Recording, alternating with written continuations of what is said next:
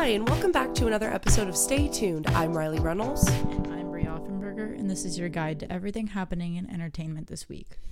Well, the biggest piece of news this week is that Harry Styles was recently filmed talking about the meaning behind his hit track Watermelon Sugar, and he's finally confirmed that it's just as not safe for work as fans had thought. During his Love on Tour US leg in Nashville, Tennessee, Harry was about to sing the 2019 hit, but stopped to talk to fans about the song's meaning first. He said, quote, "This song is about, it doesn't really matter what it's about. It's about, the sweetness of life." Harry went on to perform the first few lines of the song before interrupting the lyrics to continue about the meaning, saying, quote, "It's also about the female orgasm, but that's totally different. It's not really relevant." It was so exciting to hear Harry finally confirm what fans knew all along, and you can watch the full clip online through YouTube or TikTok. Now on to some more music news. Saturday Night Live kicked off its 45th season this past weekend with Owen Wilson as its host and Casey Musgraves as its musical guest.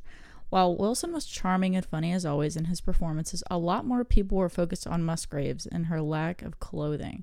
During her first song, Justified, Musgraves performed cross-legged with only boots on and a guitar blocking the rest of her.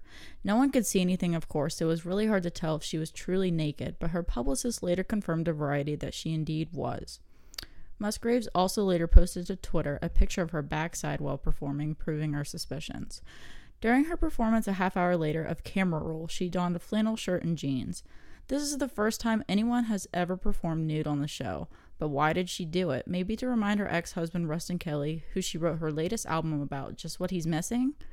Regardless, both performances, Close and Without, were stunning, and congrats to Musgrave on a great new album. Now moving on to some shockingly controversial news. Lizzo is under fire after showing excitement about Chris Brown. In a video taken backstage at the Millennium Tour, she's seen excitedly approaching Chris Brown. "Can I get a picture with you?" Lizzo asked. Quote, "You are my favorite person in the whole expletive world." She posed with Brown, even jokingly shooing away a friend who tried to hop into the photo. Twitter users have been going back and forth about if Lizzo should have posed with Brown, who has been controversial in the music world for over a decade. For context, Chris Brown pleaded guilty to felony assault against Rihanna in 2009, was accused of threatening a woman with a gun at his house in 2016, and faced rape allegations in 2019. Many celebrities collaborating and supporting Chris Brown have faced this same scrutiny, but it's honestly kind of surprising coming from Lizzo. You can see the debate on Twitter and decide for yourself, but I'm shocked and kind of upset about her excitement toward him. Now on to some even more music news. Adele fans rise up. The Queen has finally returned. After half a decade away from the industry, Adele has announced her single Easy on Me will be out October 15th. She gave fans a short preview on her social media. In the video, Adele inserts a cassette tape and is seen driving down a back road while a reflective piano plays in the background. It sounds just like the Adele we're all used to, and I could not be more excited. Most of us knew something was coming since Adele had recently updated her profile picture on all her accounts to a teal design, a tactic used by a lot of artists to indicate the arrival of a new era or album. I'm thrilled, not just because we get more music, but also because Adele has changed a lot over the last few years. She's become happier mentally and with her body, and I can't wait to see how that affects her new music.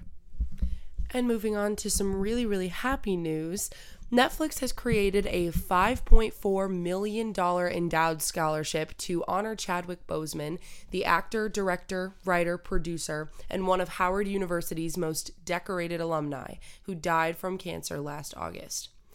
The Chadwick A. Boseman Memorial Scholarship will provide incoming students in the College of Fine Arts with a 4-year scholarship to cover the full cost of tuition, which runs about $28,000 a year. Howard University President Dr. Wayne A.I. Frederick said, quote, "This scholarship embodies Chadwick's love for Howard, his passion for storytelling, and his willingness to support future generations of Howard students. I am thankful for the continuous support and partnership of Chadwick's wife, Mrs. Simone Ledward Boseman, and to Netflix for this important gift. The scholarship will be given to students who have exceptional skills in the dramatic arts and exemplify Boseman's values, including a drive for excellence, leadership, respect, empathy, and passion, and also to students who demonstrate financial need. Starting this fall, 4 scholarships will be awarded, and going forward, 1 will be given to an incoming freshman each year. This is a really beautiful and exciting thing for students, and it just makes sense that it's in a beautiful human's memory. Now on to some more news about Netflix. Regé-Jean Page, the star of the breakout Netflix show Bridgerton, is returning to the streaming service as the lead in an impending heist film. There's not a lot yet known about the film, including its title, but Emmy winner Noah Hawley is set to write and direct it. Fans have every reason to be happy for Regé-Jean Page following the announcement that he would not be returning to Bridgerton. He's also set to star alongside Ryan Gosling and Chris Evans in The Gray Man, an adaptation of the action book, next year. I never watched Bridgerton, but I didn't have to know he's mega talented, so congrats to him. And moving on to probably the most random piece of news this week, Facebook and its family of apps, including Instagram and WhatsApp, were inaccessible for hours on Monday. The apps began displaying error messages around 11:40 a.m. Eastern Time, users reported. Within minutes, Facebook had disappeared from the internet. The outage lasted over 5 hours, and people were very confused. There are also some countries like Myanmar and India that rely on Facebook apps as they can be synonymous with the internet there, but for others it was just kind of an inconvenience. There are more than 3.5 million users on Facebook apps. The last significant outage like this was in 2019 and lasted for around 24 hours.